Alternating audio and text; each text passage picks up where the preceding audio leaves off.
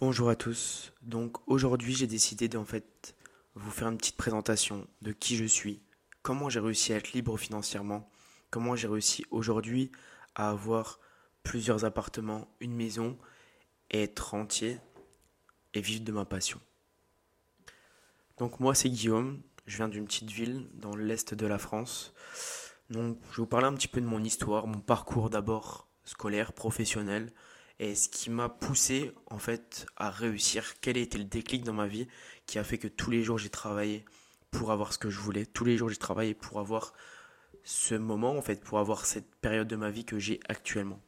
Moi en fait j'étais un cancre ambitieux. J'aime bien me caractériser comme ça parce que certes j'étais pas le meilleur du tout à l'école, loin de là, mais j'ai toujours eu un peu d'ambition. Moi j'ai toujours voulu réussir inconsciemment ou consciemment, j'ai toujours voulu accomplir de grandes choses, on va dire. Toujours dans la modestie, bien évidemment. Mais j'ai jamais été un élève sérieux, un élève rigoureux, un élève organisé. Les profs m'aimaient bien, mais ils savaient que je n'étais pas trop destiné à grand chose. Alors, je n'étais pas forcément dans ce moule scolaire. Donc, par défaut, j'ai fait un bac L. Donc, des fois, ça fait rire un petit peu mes amis, mais j'ai fait un petit bac L parce que c'était un peu la seule solution que j'avais avec le bac STMG. Et puis à l'époque, le bac STMG, c'était un petit peu mal vu, on va dire, ou du moins c'était vraiment les cancres. Et moi, je me suis dit, je veux pas être dans cette catégorie-là. Je préfère faire bac L. Mais au final, après plusieurs années de recul, je me suis dit vraiment, STMG, c'est une filière super intéressante au niveau du marketing, etc. Bref, donc j'ai choisi bac L. Après ce bac L, totalement changement de destination totale, fac de sport. J'ai toujours aimé le sport, toujours été sportif. Entre le foot, la muscu, j'ai toujours fait un petit peu de sport toute ma vie. Fac de sport, pareil, trop de, trop de moules scolaires, présent au CM, au cours magistraux, etc., etc. Trop de liberté, donc forcément j'y allais de moins en moins. Un an, ça m'a pas plu, j'ai pas eu mon année, j'ai pas travaillé. Et après, je suis parti en gendarmerie. Donc encore un changement d'aile totale, pas du tout parallèle, mais on croise les lignes. En gendarmerie, c'est parti. Alors là, en gendarmerie, c'est ce qui a commencé à éclaircir ma vie, on va dire. Donc là, j'ai gagné en discipline. Je me suis fait de très bons amis, mais encore une fois, c'était pas du tout fait pour moi. Trop de discipline, d'avoir quelqu'un au-dessus de soi constamment, je peux pas, je pouvais pas. Je pouvais pas, le fait qu'on me commande constamment, c'était chiant clairement. Donc, mais ça m'a vraiment appris. J'ai vraiment grandi suite à cette période et j'ai su ce que je voulais et ce que je ne voulais pas. Quand j'étais fatigué toute la semaine en gendarmerie, je me levais pour aller à la salle de sport. Et j'ai continué tous les jours à me documenter sur la musculation, sur la transformation physique. Je lisais plein de livres. J'ai commencé le développement personnel à cette époque et je me suis dit au bout d'un an de gendarmerie, j'arrête, j'ai envie de réussir. J'ai quitté la gendarmerie, encore un an après, et j'ai passé mes diplômes de coach sportif. Donc là, j'étais le plus jeune de ma formation. Il y avait 12 places sur 80 personnes. J'ai été pris, miraculeusement ou pas, je ne sais pas.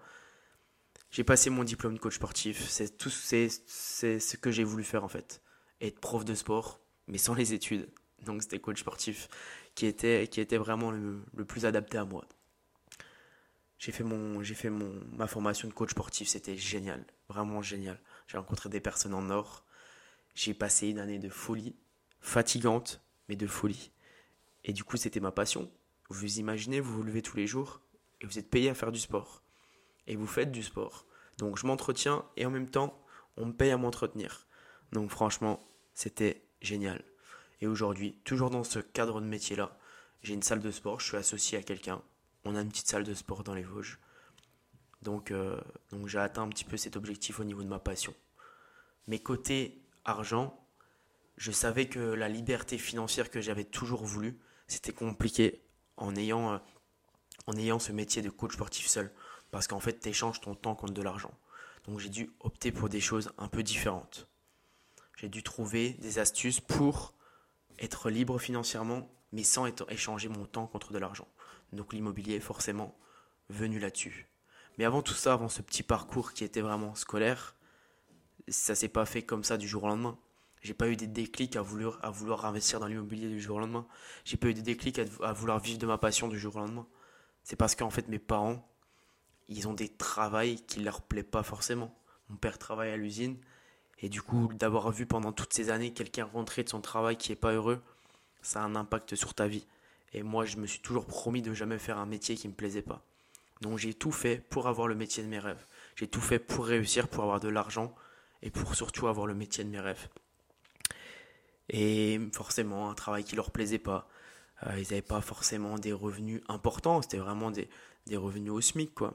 Donc je faisais un ou deux restos tous les ans et j'ai jamais voyagé en dehors de la France. Ils m'ont super bien élevé, ils m'ont appris la valeur de l'argent. Mais moi, ça me correspondait pas, je le savais au fond de moi. Je savais que j'avais toujours voulu réussir en fait. J'ai toujours voulu gagner plus d'argent, j'ai toujours voulu être plus heureux et avoir un travail qui me plaisait. Et eux, ils m'ont montré ce modèle de vie que je ne voulais pas. Donc forcément, j'ai travaillé pour avoir ce modèle de vie que j'ai actuellement et qui m'a toujours fait rêver. Mais comme vous le savez, tout est théorique. On a envie d'une chose, mais on n'a jamais vraiment de déclic qui fait qu'on a cette chose. On repousse, on procrastine constamment. Alors forcément, on n'a jamais ce déclic. Et puis souvent, on ne réussit pas, on n'a jamais le travail qu'on mérite, on n'a jamais le travail qu'on veut, on n'a jamais l'argent qu'on souhaite. Et moi, le déclic, je l'ai eu. Comment j'ai eu ce déclic? Moi, j'ai eu ce déclic quand mon meilleur ami est tombé malade. Il a eu un cancer. Et dès qu'il est tombé malade, moi, ma vie, elle a changé. Et quand il est parti, ma vie, elle a encore plus changé. Je me suis dit, aujourd'hui, je me fais la promesse, et je fais la promesse à mon meilleur ami que je vais réussir, que je vais tout casser, clairement. Je me suis dit que je réussirais tout ce que je ferais, que j'allais réussir dans mes projets au niveau de ma passion, donc au niveau de mon métier de coach sportif. Donc j'ai quitté la gendarmerie dès que j'ai appris qu'il était malade. Ensuite, j'ai voulu réussir au niveau financier. Donc j'ai voulu être libre financièrement. Donc j'ai investi dans l'immobilier. J'ai des petits business en ligne sur le coaching sportif. J'ai tout fait. Toute ma vie a été construite autour de ça. Mon déclic. Et je me suis fait la promesse que avant mes 25 ans, j'aurai tout ce que j'ai actuellement. Je me suis fixé des objectifs. Et je me suis dit, tu dois avoir ces objectifs-là avant tes 25 ans. Et forcément, c'est ce déclic. C'est cette maladie, c'est cette personne que j'ai perdue qui a fait où j'en suis aujourd'hui peut-être. Mais du coup, il fallait un déclic. Et suite à ce déclic, j'ai fait que apprendre. J'ai tout appris, j'ai regardé des centaines de vidéos. J'ai lu plusieurs dizaines de livres, voire presque une centaine. Et tous les jours, je me suis formé. Quitte à laisser des personnes derrière moi, quitte à me séparer de mon ex-copine à l'époque. Mais j'ai tout fait pour réussir. Et aujourd'hui, voilà, j'en suis là, à parler dans ce micro. J'ai mes appartements, j'aime pas trop cette expression, mais rentier entre guillemets, je peux vivre de mes appartements et je vis de ma passion. La semaine, je vais à la salle, je rencontre mes adhérents, je discute, je rigole avec eux. Je vis de ma passion, clairement, en fait. Et puis à côté de ça, je manque pas d'argent parce que j'ai l'immobilier qui me rapporte l'argent que je voulais. Et je vis comme ça. Je vis de ma liberté financière et de ma passion. Donc voilà, c'était ma petite histoire. C'est très modeste, très simple, rien d'extraordinaire. Mais je voulais vous la partager pour vous dire que tout est possible, quoi. Et qu'il faut écouter en fait ses ambitions, il faut écouter sa voix intérieure entre guillemets et se dire qu'on peut y arriver. Et peu importe les personnes, peu importe où vous êtes né, peu importe l'environnement familial que vous avez. Moi, mes parents, je leur parlais d'investissement immobilier, c'est comme si je leur parlais en chinois, clairement. Ils n'avaient jamais entendu parler de ça, ils n'avaient jamais voulu ça. C'était trop gros pour eux, entre guillemets. Mes amis, je connaissais aucune personne qui avait investi. Et ils m'ont pas encouragé, ils m'ont pas non plus découragé. Mais ils ne connaissaient pas. Et voilà. Ce que je voulais dire, c'est que peu importe l'environnement que vous avez, la personne qui vous aime, votre femme, votre mari, vos enfants, votre famille, vos parents, peu importe. Il ne faut pas écouter les gens, il faut vous écouter vous. Et pour vous écouter vous, pour changer votre mindset, votre mental, vous devez consommer tous les jours, du contenu, développement personnel, investissement. Et ça changera en fait votre état d'esprit. Et plus vous allez croire à ces choses qui paraissent inatteignables par la croyance populaire, plus vous allez réussir parce que comme ça paraît pas inatteignable pour vous, vous allez forcément indirectement attirer en fait toutes ces ondes entre guillemets. C'est compliqué à expliquer mais vous le verrez. Plus vous allez consommer de toutes ces choses, plus vous allez devenir des machines. Donc voilà, je vous souhaite une bonne journée, bonne matinée ou bonne soirée par rapport au moment où vous regardez la vidéo. J'ai décidé de lancer cette chaîne de podcast et faire plein de podcasts. Forcément, je voulais commencer ce premier par ma présentation. Et j'espère que ça vous a plu. Bonne journée. Au revoir.